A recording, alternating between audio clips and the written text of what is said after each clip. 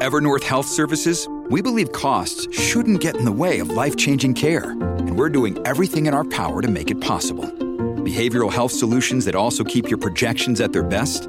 It's possible. Pharmacy benefits that benefit your bottom line? It's possible. Complex specialty care that cares about your ROI? It's possible.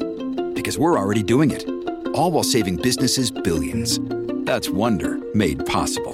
Learn more at evernorth.com/wonder. Hello, everybody. This is Marshall Poe. I'm the editor of the New Books Network. NBN listeners like to read books and buy them. So we thought we'd tell you that right now, our friends at Princeton University Press are having a remarkable site-wide sale. You can get 50% off books, including ebooks and audiobooks, with the code 50, F-I-F-T-Y, at checkout until May 31. You can save some real money on Princeton University Press books. I encourage you to go there and check it out.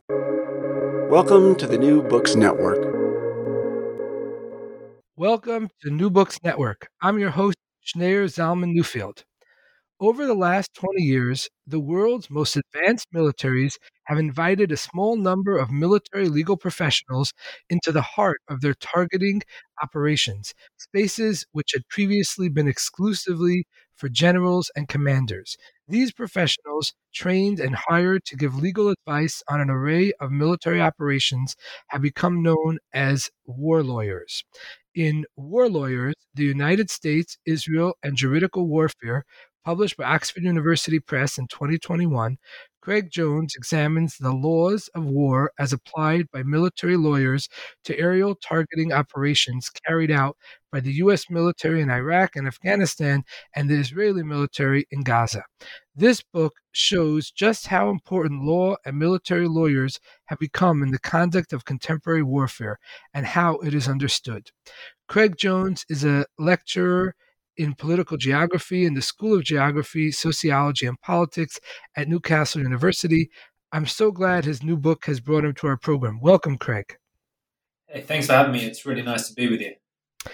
Terrific. So to get started, could you please tell us a little bit about your background and what led you to write this work? Yeah, I'm an academic geographer through and through, I guess. I've got all my degrees are in geography, so I don't know anything different. And I did my PhD at the University of British Columbia, and this was a few years ago now, and I became interested just one morning after reading a newspaper in the conflict in Israel and Palestine, and began reading around it. So that's how I got interested in this topic, which we'll talk more about. And right now, I'm a lecturer in political geography, like you said, here in Newcastle, which is in the north of England. And yeah, happy to be here, and it's good to be with you. Thanks for reading the book. Great. So to get started, who is Colonel Daniel Reisner, and how does he fit into your discussion of the law and warfare? Okay, so just to set the context, the book is about the involvement of military legal professionals in targeting operations. I'm talking about lethal targeting operations that kill people most of the time. And I've done a series of interviews with military lawyers, and they give legal advice to commanders on who they can kill and who they can't kill under these scenarios, looking, as you've said, in Gaza, Iraq, and Afghanistan. Particularly, my interviews were with the Israeli and US military. So Daniel Reisner was one of these lawyers. He's an Israeli military lawyer, and he happens to have been, at least from about the period 2000 to 2008-ish, one of the most important and senior military lawyers in the Israeli military. I use him as a hook in the opening to the book because he was involved in very high-level decision-making for the Israeli military.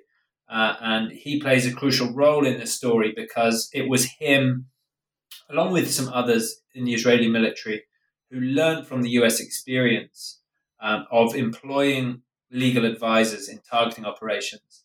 And that's something that he wanted to bring to the Israeli military.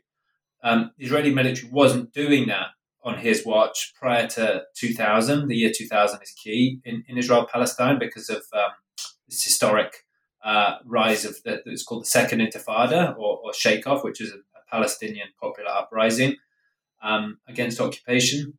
And he wanted to consult military lawyers, and he had read US history. He was a keen historian, And he learned that the military lawyers in the US had been doing this for a decade or so.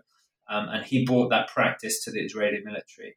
And so in the book, I document a sort of highly dramatized case where he's called in to the military commander's headquarters, who can't make a decision on whether or not to try to strike a particular target.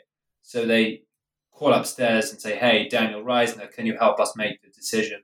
And so he's a lawyer in the book. He's a key decision maker, and ultimately that's what the book's about. He plays a pretty crucial role. Right. I'm thinking for listeners who might be familiar with the movie Eye in the Sky, the 2015 movie with Helen Mirren. It sort of describes a scene very much like the one you were just describing, where there's a bunch of military people in a room together deciding about whether or not they could or should attack a particular target with unmanned military airplane, and shoot a rocket or something and kill some target, and then they bring in the lawyers to try to help them decide whether or not this is technically a legal action to take. And so the one thing to think about is what countries have these war lawyers? Yeah, it's a good question. And, for listeners, once you're done listening to this podcast, do go watch the film Eye in the Sky. It's a good one and puts the dramatization on what the book's about. In terms of how many countries have this, not many. The US has led the way historically in employing military lawyers in targeting operations. They've been around for a long time. Military lawyers and the corps to which they belong, the unit to which they belong, boasted it's the oldest and largest law firm in America. But they haven't done the targeting operations really until the 1990s. Israel followed suit in the 2000s. The UK has been doing something similar, although not as extensively involved, partly because our military operations aren't as big here in the UK as are Israel's operations in the West Bank and Gaza, and similarly the US, Iraq, Afghanistan, and many other places. Let's just put it that way. Other NATO states also have these military lawyers. So by and large, without making too much of a generalization, it is mainly, quote unquote, Western military powers. So NATO member states, and the US and Israel, who consult these military lawyers regularly. I don't know, and I haven't done research on, for example, whether Russia has these military lawyers, whether China has these military lawyers. One would assume from the extent of bombing in somewhere like Syria, for example, that Assad doesn't have these same military lawyers, or if he does, then they certainly have different interpretations of international law. And so this is certainly not a ubiquitous practice, but in terms of, quote unquote, Western democratic liberal states are increasingly employing this as a practice, something that I think we're going to be seeing more of, as the years tick by. Right. And your book focuses almost exclusively on the lawyers, the role of lawyers in the American and Israeli military. Why does it focus on those two countries in particular? Well, it's an interesting question. I mean, there's a couple of ways of interpreting it or answering it. The narrow way is because, as I've mentioned, the U.S. military was the first state power to begin employing these military lawyers in targeting operations, and Israel is the sort of second major power to begin doing that. So that's the narrow reason, because I was interested in. I mean, I became interested in, what difference does it make to have a military lawyer give advice on a target or not? Does it make any difference? Are they a fig leaf? Do they change operations? Why do they even exist? It seemed like a bizarre idea to me when I first found out about it. And so the question then is, okay, well, who does this and what's the history? And those two states emerge as the sort of biggest players in that field.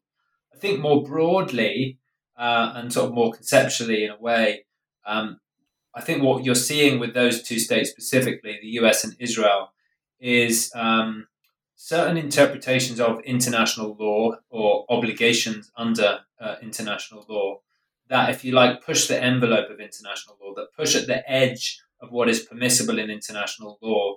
And they do that via legal interpretation, via these military lawyers.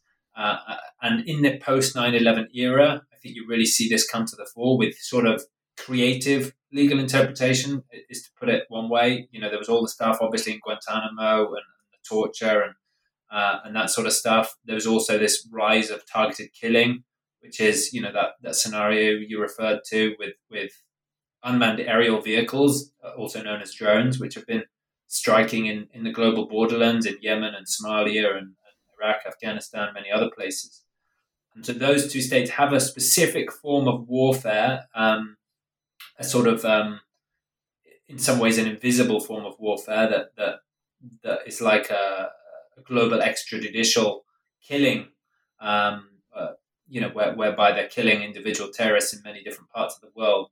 And that requires a legal rationale for doing that. You can't just do that. You can't just make this stuff up and go kill people the other side of the world.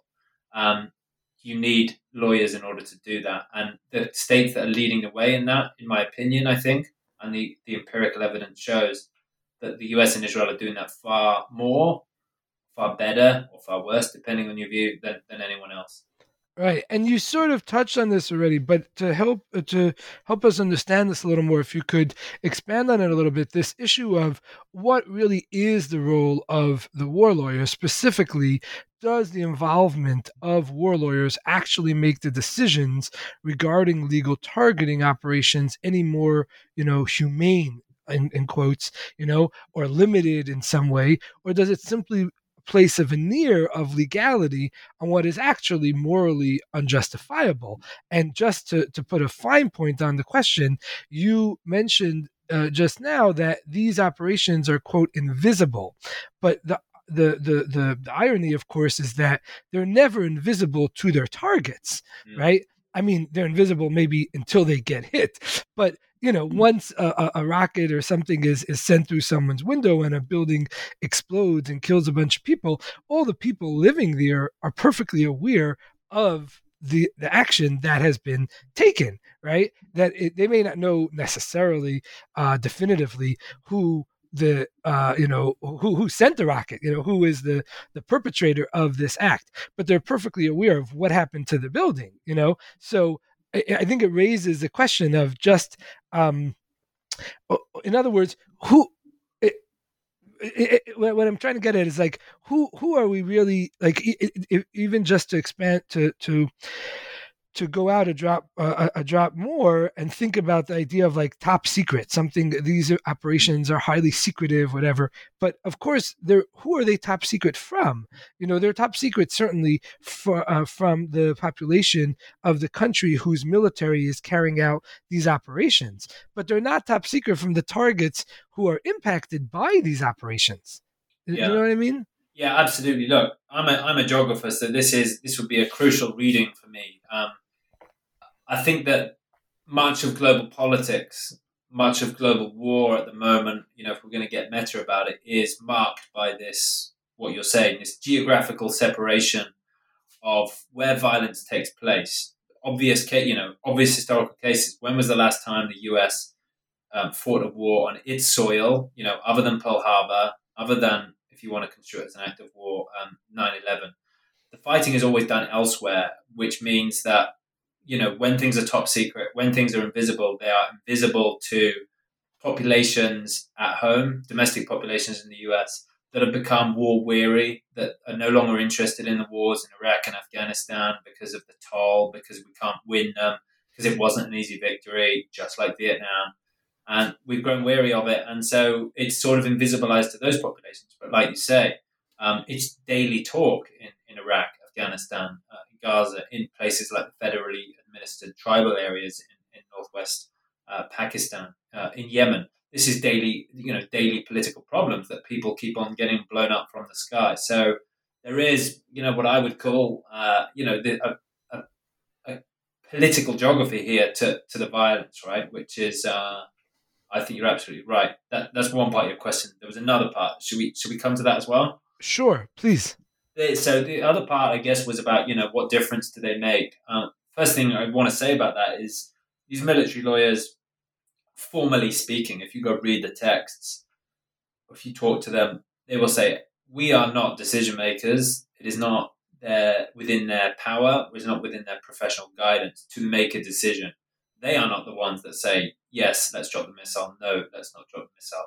That, formally speaking, is a power that resides with a military commander, with a decision maker within the military. That's formally speaking. That's like this, like in the US, there's the separation of power. It's this ideal which is very difficult to live up to in practice. And I suppose the problem is, and what the book tries to do, and here it's a tension rather than something I want to resolve, is to say that because of the special place that law plays in our society, in the way that we structure social life, and increasingly the way that we structure our own militaries, law has a very special place that makes legal advice, that makes the figure of the military lawyer very difficult to ignore or sideline, which is to say that a military commander gets lots of advice. He gets advice from his weaponeers, like how big is the bomb we should drop. He gets lots of advice from his intelligence, like where to drop the bomb. He gets lots of advice from PR people, like, hey, if we drop this bomb, it's going to blow up on CNN or the BBC. He gets lots of different advice. My argument in the book is that the lawyer's advice, because of law is special in a problematic way, right? Because law is special, that advice blurs the line between who is the decision maker and who is the advisor, which is to say that legal advice is not just advice. It's not like, hey, I would encourage my child not to eat that second piece of chocolate cake. It is advice that comes with a certain power that one can't freely ignore, which is not to say that every commander follows every piece of advice. It is to say that it comes with a special power, and partly the problem with that special power is the fact that I think it can do almost what you suggested there. It can absolve the moral conscience of the actor because they're told what they're doing is right by an authoritative figure, by a lawyer. And I think that's problematic.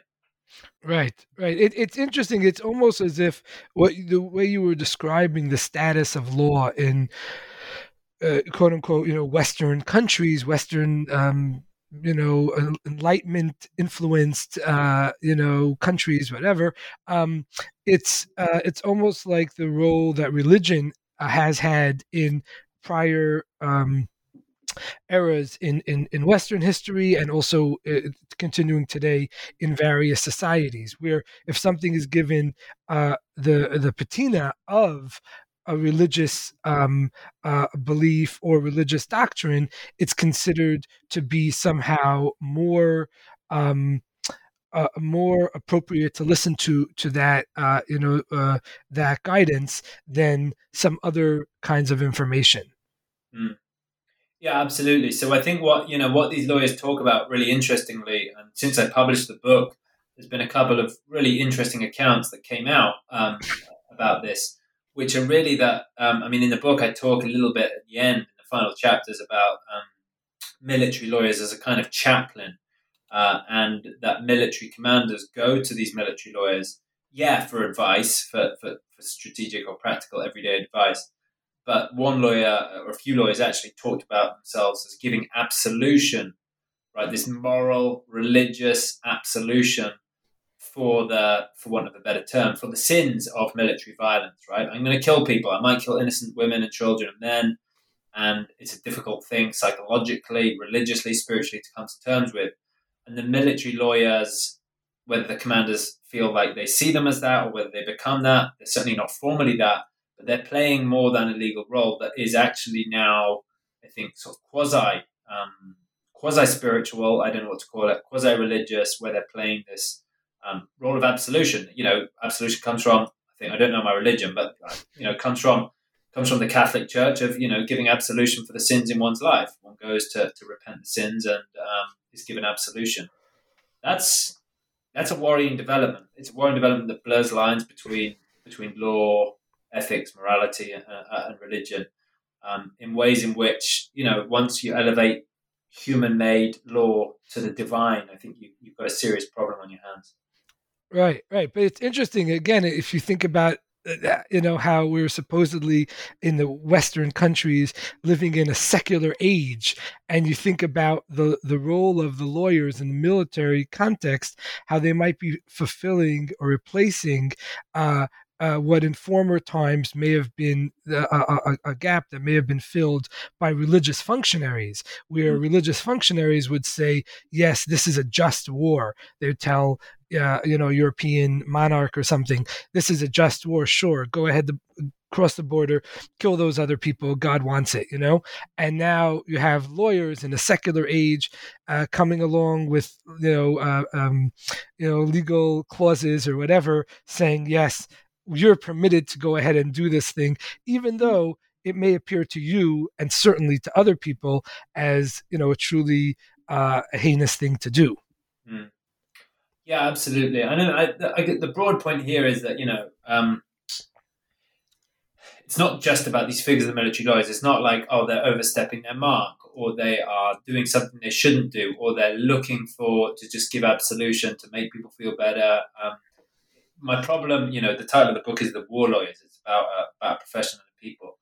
The wider problem is that international law allows them to say and do the things that they say and do on a daily basis. And it's that sort of permissive power, and they are in some ways just the vehicles for that sort of broader permissive power. And I think you're right that when you get that blurring, they do fulfill that certain function.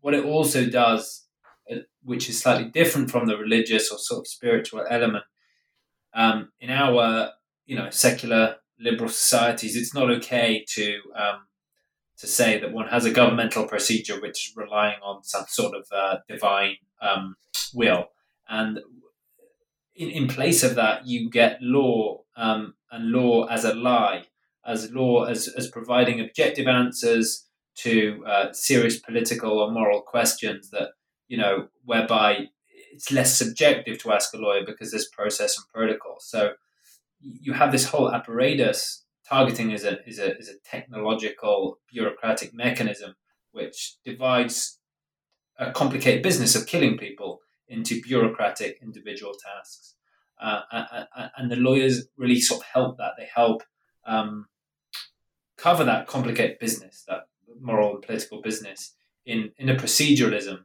and maybe there's a proceduralism to religion too, but it's this displacement to procedure, to seemingly objective standards of something like due process and proportionality and necessity. By the way, due process doesn't exist in this sphere. That's that's a way too high a threshold. Yeah. By the way, there's definitely proceduralism in religious context. I study sociology of religion, but anyway, we'll move off of the religious angle for now. I'm curious. We were talking about law, and there are these lawyers, and there's lawyers in different countries that are fulfilling similar functions. What law, concretely speaking, what law are they interpreting and analyzing in order to come up with these determinations? Yeah, great question. It's not necessarily easy and straightforward, and sometimes it changes. But the simple answer to the question is that these lawyers are dealing with a sphere of law that has two names. One is international humanitarian law, IHL, and the other one is laws of armed conflict, or sometimes called LOAC or LOAC. Essentially, that's just literally two bodies of law, two names of the same body. You can also shorthand it to the laws of war. So this is a body of law that is often associated with the Geneva Conventions, sometimes also with the Hague Conventions. It is the international law that guides or that governs human activities when we go to war. It's different from the right to go to war in the first place, which is all about the UN Charter and the right of self-defense and those sorts of things that came out of World War II. This is a much older legal paradigm about humanitarian law, which is, okay, once humans go to war with each other, what rules should we agree upon to govern the conduct? Classic ones are like prisoners of war. We shouldn't torture prisoners of war. We should give them conditions. Other ones are certain protections of civilians. Others are care for the wounded and sick. So that's the key body of law, essentially the laws of war. also gets mixed in sometimes with domestic law. So US domestic law gets mixed in, Israeli domestic law gets mixed in. National courts interpret some of this stuff that then feeds into military policy. So famously, the Israeli Supreme Court weighs in on a lot of this stuff on, for example, targeted killing. And then also you've got military law on top of that. So there's three different layers, right the way from the international, domestic, and then what's called rules of engagement, which are sort of specific military rules, which are like what soldiers can do, when they can fire, what rules do they have to follow. So it's a whole set of laws, really, but probably the most important is this international humanitarian law one. Right. And speaking of the law, you make a point to say that the law is indeterminate. What do you mean by that? So yeah, my thing is this might be a bit whack for some listeners, but my sense is that the law is a human-made phenomenon, and it doesn't have any exterior reality over the interpretations or our individual interpretations or judges' interpretations of it. So my sense is that when military lawyers come in to a targeting room and want to make a decision about the legality of something, the law is not, it's not there in a book, it's not there on a page waiting to be found as some objective truth. In order to say, hey, yes, this is illegal, or no, it's not illegal, one has to do a lot of interpretive work, which has nothing to do with interpreting the law. You can't just read the Geneva Conventions and get a simple yes/no answer. You, as listeners on the other end of this, might have a very different interpretation of, hey, there's a scenario, can we kill these, Hamas militants? Yes or no. There could be 100 different interpretations of that. Those interpretations require interpretations of everyday realities that have got nothing to do with law, such as what is the value of the target? What is the risk of the civilians next door? How much do we value the life of a school child next door who might be killed? How much collateral damages there going to be by way of buildings and schools? What kind of missiles do we have? Why don't we have a better missile that's more precise? Those things have got in my mind, absolutely nothing to do with the law per se. And yet those concrete realities from sort of everyday life, boring stuff, what's the building made out of? Is it wood? Is it going to burn, or is it going to fall? And not legal questions. And yet they weigh so heavily on legal calculations in such a way that, going back to my scenario, it's not just a case of yes or no, but you need to interpret the world, and you're going to get very different answers to that question. So my sense is that law, and that this is a very practical example, but more philosophically, law has ambiguities which require interpretation. That law has actually no meaning until it's interpreted. Right. And historically speaking, when did war lawyers begin shaping U.S. military doctrine? Oh, yeah, that's a great question. So they've been around, like I said, for a long time, for a few centuries. And my sense is that, I read this account in the Second World War, whereby these military lawyers were saying, hey, we felt bad because we were so far away from the actual real soldiers that we didn't really do anything. So I think we can say pretty emphatically that in terms of U.S. military doctrine, they were more or less irrelevant in terms of strategic stuff until at least the Second World War. Where I really pinpoint in the book as being a pivotal moment is after the Vietnam War. Less so during the Vietnam War. Military lawyers went to Vietnam, in the 1960s and 1970s. U.S. military lawyers went to Vietnam in the 1960s and 70s. But they weren't involved in targeting at all. In fact, they were really far away. But a couple of things happened in Vietnam. One was some war crimes that were committed in 1968 that are known as My Lai or My Lai, depending on how you pronounce it. American soldiers went into a village and essentially committed war crimes, killing about 300 or 400 civilians. And it was a wake-up call for the U.S. military that it had such a strategic cost for them in the wake of it.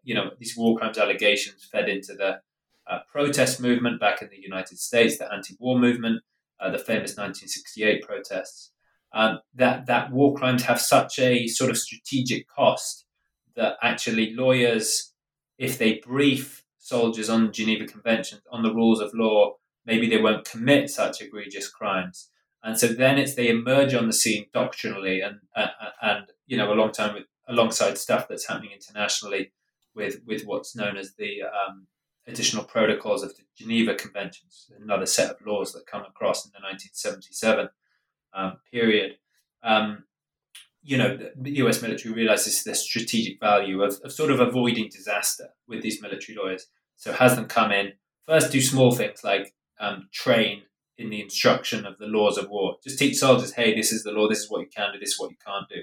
And then as they become, more and more useful across the 1970s and 1980s, the argument is in the book is that's the crucial turning point, but that actually it's really in the post 9/11 era, after the terror attacks of 9/11 in 2001, that they become crucial in determining, who lives and who dies, the direction of policy and what happens really in war. Right. And when did war lawyers in Israel begin playing a significant role? So they began in 2000, which coincided with what I mentioned before, the start of the Palestinian Second Intifada. And the case in Israel is interesting. There's a whole history of military legal advice in Israel as well. Military lawyers have been around in Israel for, actually before the founding of the Israeli state in 1948. They had legal services to the Haganah, which is a sort of predecessor group of the Israeli state. And they've been around, but similar story. They didn't really do targeting. And it wasn't until this Daniel Reisner figure that I document in the book realizes that there's an unrealized potential here. And he comes on the scene in 2000s. I suppose what I should also say is that the US military, the Israeli military, for much of the second half of the 20th century, is targeting and is killing Palestinians, but is not claiming a legal right to do so. So there's the famous cases is the Munich, after the Munich bombing assassinations, where the Israeli state goes after, captures, or kills those that were responsible for the Munich bombings. Forget the exact date, but they don't ever. That's done covertly. It's never done with a legal right to say, "Hey, we have the legal right to target or kill or assassinate." That changes in 2000 with Daniel Reisner and with the Intifada, because what they want to argue is that with the Second Intifada, a threshold of violence is crossed, whereby Palestinians have become so violent that they need new legal procedures, that need war powers. They want to activate this international humanitarian law, get lawyers in, and essentially start, targeting and killing Palestinians with a legal right and with some sort of legal process.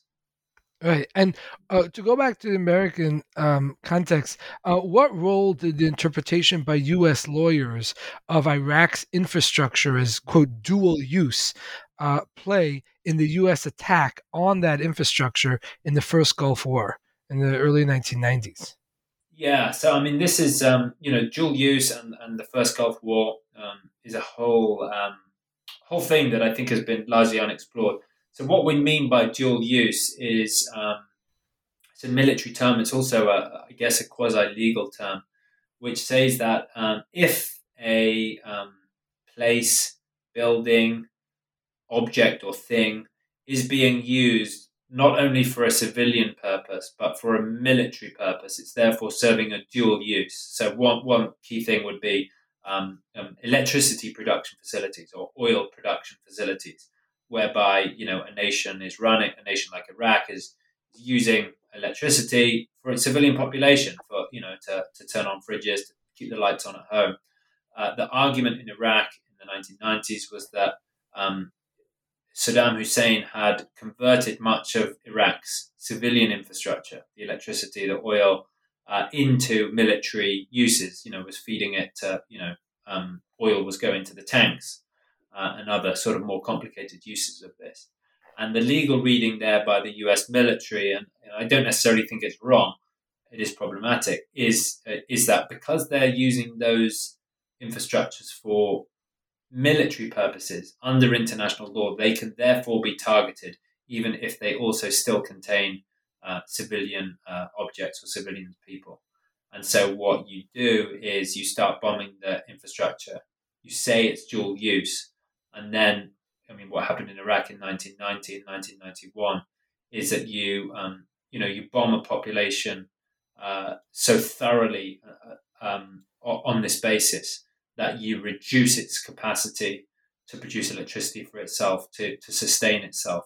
And really, what I argue in the book is that it represents something like the total war doctrine of the Second World War, whereby it was a strategic objective rather than an accident to bomb a whole population, partly because it was called morale bombing or total bombing, because you want to bomb people so much that they pressure their own government to concede and sort of give up the war effort.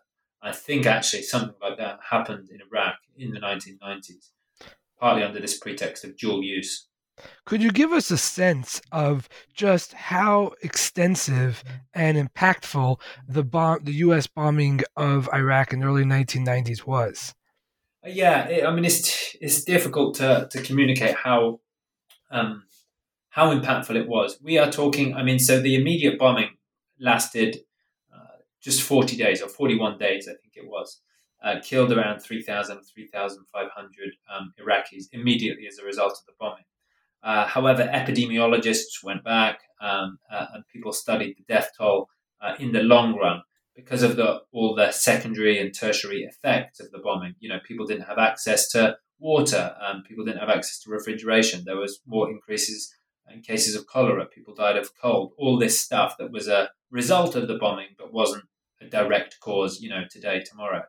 And estimated that way in excess of 100,000, even as much as 200,000 people had died as a result of the bombing. You have to bear in mind that what happened in the 1990s was a huge bombing campaign that followed immediately by United Nations and global sanctions on Iraq so that they could not then rebuild the infrastructures which had been destroyed. That was a deliberate political strategy. It's a strategy which is often framed as non-violent. To just put sanctions on someone is better than not than bombing them. However, when you've already destroyed the infrastructure and then they can't rebuild it, that is obviously, you have a huge impact. I think actually, we see something like that, I would argue, in Gaza today. And, that has a huge devastating impact. And, the infrastructure in some ways, because we reinvaded and bombed Iraq again in 2003, they've been involved in a protracted civil war or transnational war ever since. Rise of ISIS, power vacuum, is still actually recovering from the 1991 bombing because it hasn't been allowed to recover. Right. And speaking of Gaza, how does Israel's aerial bombardment of Gaza fit into the larger picture of how Israel deals with the Palestinian population in its midst? Oh, another great and difficult question. I think Gaza is in some senses a crucial part of the question of Palestine in the contemporary period. And in other ways, it's a territory that's set apart. Actually, I think deliberately as a tactic of or an Israeli strategy to separate the territories, the West Bank, from Gaza. Some people talk about Gaza as a laboratory for Israeli military experiments, about Israeli military technologies, and I think that there's some truth to that. I think ultimately, what the situation in Gaza, what you're seeing is intermittent periods of mass aerial bombardment, followed by a permanent siege, followed by also a sort of regimes of occupation, which do much the same as what's happened in Iraq, although it's still actively under siege, of course. So imports are not allowed. Certain goods are banned from entering. Exports are difficult. The movement of people across borders is difficult. The new project that I'm doing looks at access to healthcare for those been traumatically wounded in Gaza. And for example, if you're shot or if you've got a bomb wound that's complicated, there's not enough healthcare infrastructures in Gaza to care for that. And then Israel won't always let them out to cross borders in order to access their healthcare. So I think Gaza is in some ways the most extreme form of Israeli policy on the question of Palestine. And well, there's more I could say about it, but I'll leave it there, I think. Right. And You talk about the difference between deliberate and dynamic targeting. What is the difference, and how does this relate to war lawyers? Yeah, okay. So deliberate and dynamic targeting is basically one. So deliberate is planned targeting. So it's where you know you've got a target in advance and you know you want to strike it. Let's say it might be a building, it might be a bridge or a weapons depot where you've got some intelligence in advance, and then a few weeks down the line or a few days down the line, you want to target that. And then the dynamic target is one where when the pilot takes off on his or her flight, you don't necessarily know what they're going to target. Maybe something emerges during a battle, like you see a quote unquote terrorist emerge from a building, get in his or her car, and drive down the street. That would be a dynamic target because it emerges in real time. So the difference there is just about is it planned? Is there a planned component to it, or is it live? Often military operations these days blur the two, and increasingly what happens in both Gaza and major theaters of war such as Iraq and Syria as well, with regards to Russia, is that in the first days and weeks, actually Israel's done this for some time and is really good at doing it all the way back into the 1967 war. You take out the key strategic sites, the airports, the key infrastructures, the major military infrastructures, the planned targets in the first few days of the operation to render the enemy sort of weak. And then in the follow-up period, you then react to what the enemy does, and you follow up with these dynamic strikes. Obviously, as you can imagine, with the lawyers, it's like a pretty difficult situation because the live stuff happens around the clock. So you need 24/7 legal advice. It happens quickly, so you get commanders that get upset or that need to make a decision right now. Lawyers want more detail. They want more, fidelity of information, more time, and they don't have time. And so that obviously presents a pretty serious situation for how do you give legal advice to someone who requires an answer in like 10 seconds or 1 minute. Right. That's really interesting. And I mean, I think it challenges the very idea of a deliberative legal process. If you need the answers immediately, is that really a kind of deliberative legal process or some other creature? Yeah, exactly. I mean, the thing is, right, is that we come to associate law, and whether that's because we're watching TV and we're watching these prolonged or protracted legal trials, as a deliberative process. It's something that takes time. If you've ever done jury service, it takes a long time to even be a juror on a jury. Things take time. Law is notoriously small for victims. The legal procedure is drawn out, often annoyingly so. Here we have something like the opposite case where, it's seconds and minutes. There's no time for a judge to come in, look at balance of evidence. Certainly there's not a sort of prosecution. There's no defense. So that whole sort of criminal paradigm that we might, automatically think of when we think about legal procedure just doesn't apply. It's such a different procedure. And not therefore saying it's not law or it's not right, or we should have that criminal paradigm because then, no war is going to get done if that's the case. I mean, I'm absolutely pro that, but that's a whole other story. So I'm not saying that it's realistic to have that, but it is at least to say that it's problematic. And I think that's what's difficult because when we impute such power to law and the legal word, almost imply that it's some sort of magical force.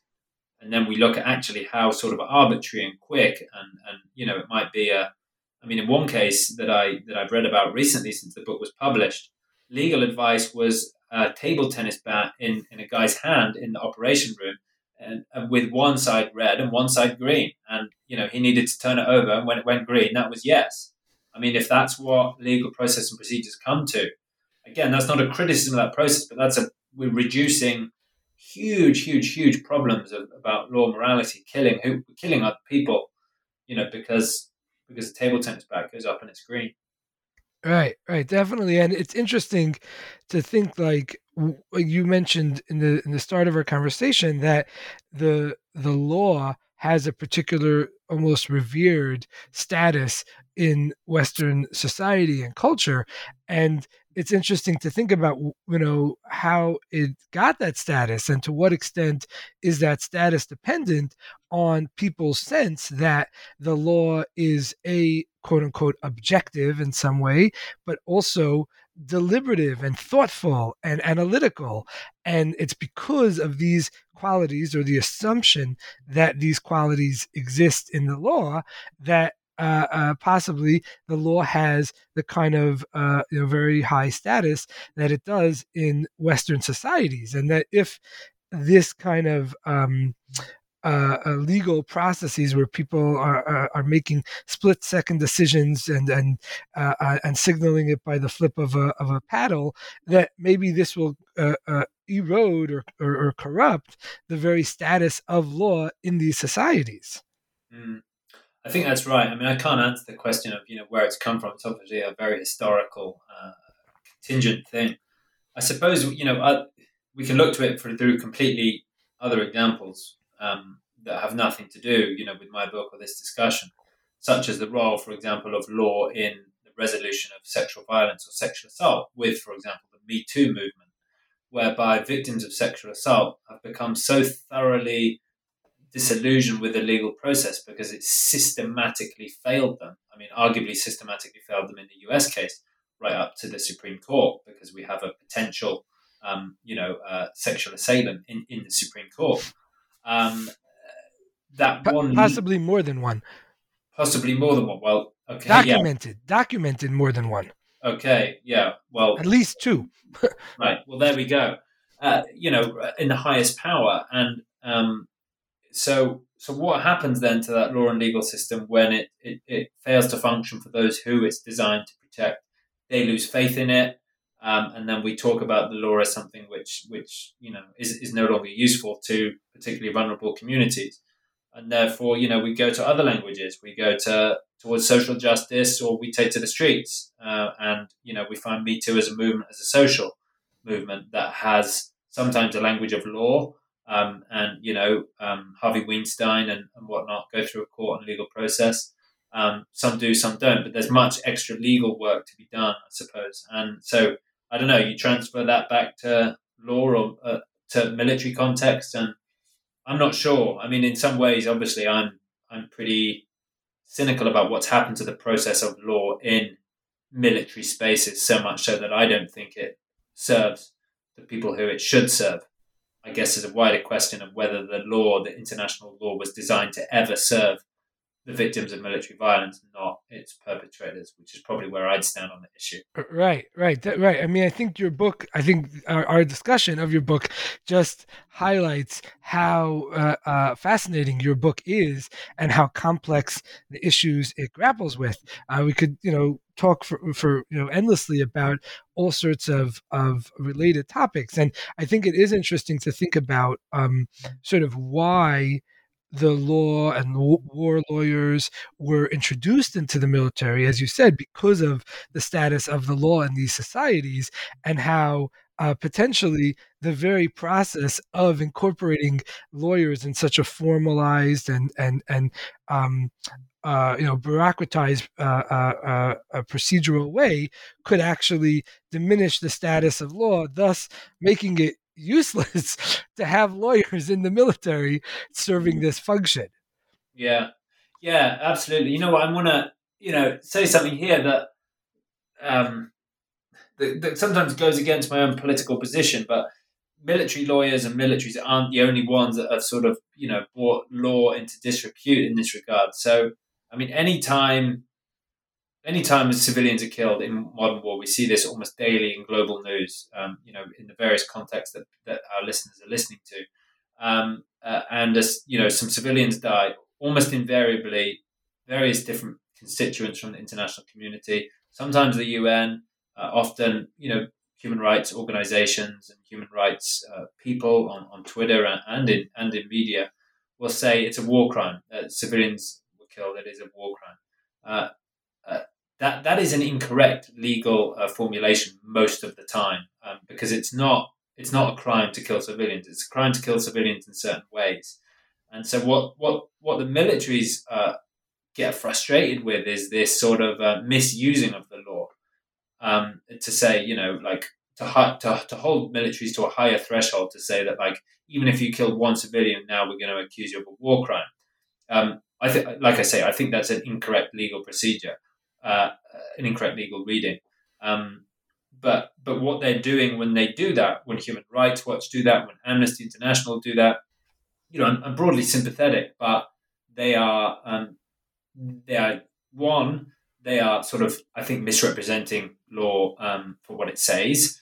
But two, and more importantly, they are resorting to the very language of law that the military uses, and that the military can come back with and say, well, hang on a minute, it says here that, as long as you take into account X, Y, and Z, you can kill civilians.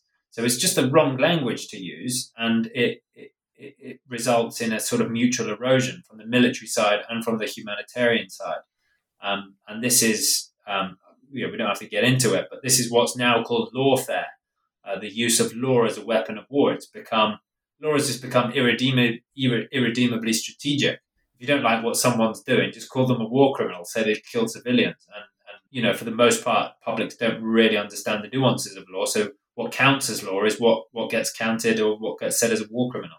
That's the poverty of international law, and it's a sort of, I don't think it's a useful discussion. Right. I think that, again, this brings out that, like you said, when whether it's Amnesty International or certainly many political activists, people who are concerned about social justice, when they take to the streets or when they clamor against a particular military action and say that it's illegal or if this goes against the law, what they really mean is that it's unjust, that the way that they understand the world, the way that they understand morality, about justice, they feel that this action violates basic concepts of justice and of morality. And they associate justice and morality with formal legal procedures. But what you're saying, and I think I also agree with this, I think that association itself may be faulty. That when we think about the law, especially when it pertains to military actions and warfare, the law may not necessarily, or certainly may not intrinsically, be moral or just. It's simply a set of guidelines to execute warfare, and if you follow those guidelines, then you're technically following the law. I mean, there's a meme on Facebook that goes around a lot that highlights this point, and it says that the Nazis, that when the Nazis killed Jews, they were within the bounds of the law, and when Germans or others tried to resist this genocide, they were acting illegally. And the same thing with the mistreatment of Black people in the American legal American history and during the Jim Crow era, where those who were mistreating or denigrating Black people were following the law, and those who were fighting against that mistreatment were actually breaking the law. So it just highlights that the law is not necessarily intrinsically just or moral. Yeah, I mean, I think at best, depending on what spheres or areas of political life we're looking at, law has at best a tangential relationship to justice and morality. I think in the case of, these war lawyers and things, it was never even conceived of as trying to be about something like justice or something like what we often associate with law. I mean, by and large, it was first conceived of as a way of protecting soldiers, protecting them when they got wounded and sick, and then it became a strategic calculation about, protecting civilians in war. It wasn't really about justice. Even the protecting civilians in war had a strategic element. It doesn't make any sense to kill civilians in war. It wasn't necessarily, because it's nice and fluffy and justice to not kill civilians. It had a counterproductive effect. You kill civilians like you do in Vietnam, and the population turns against you. That happens the world over. The history of warfare is that actually it's a strategic cost. So yeah, these things that I mean, again, it depends on what sphere we're talking about. I wouldn't. my book is fairly cynical of the role that law plays in particular ways, but that's because it's been taken up in particular ways by particular institutes or powers. I think that law can be, a hugely powerful force for good. Much work has been done, certainly in the 20th century. I'm thinking particularly of the civil rights movement, the human rights movement more broadly. Not that those movements don't come without costs, to advance causes, particularly of marginalized people. So I wouldn't be willing to throw the whole law out or whole of international law out. But certainly, along with others, people like Samuel Moyn, a Yale historian, are talking about this at the moment. We really need to examine the costs of what happens when we talk about things in a legal register. Right. Well, as you said, there's so much more to discuss about this topic, but we'll have to leave it there for today. Thank you so much for taking the time to share your thoughts with us today. Hey, thanks for having me. I've really enjoyed this conversation, and hope listeners enjoy it too. That concludes our program. Thanks for listening and have a great day.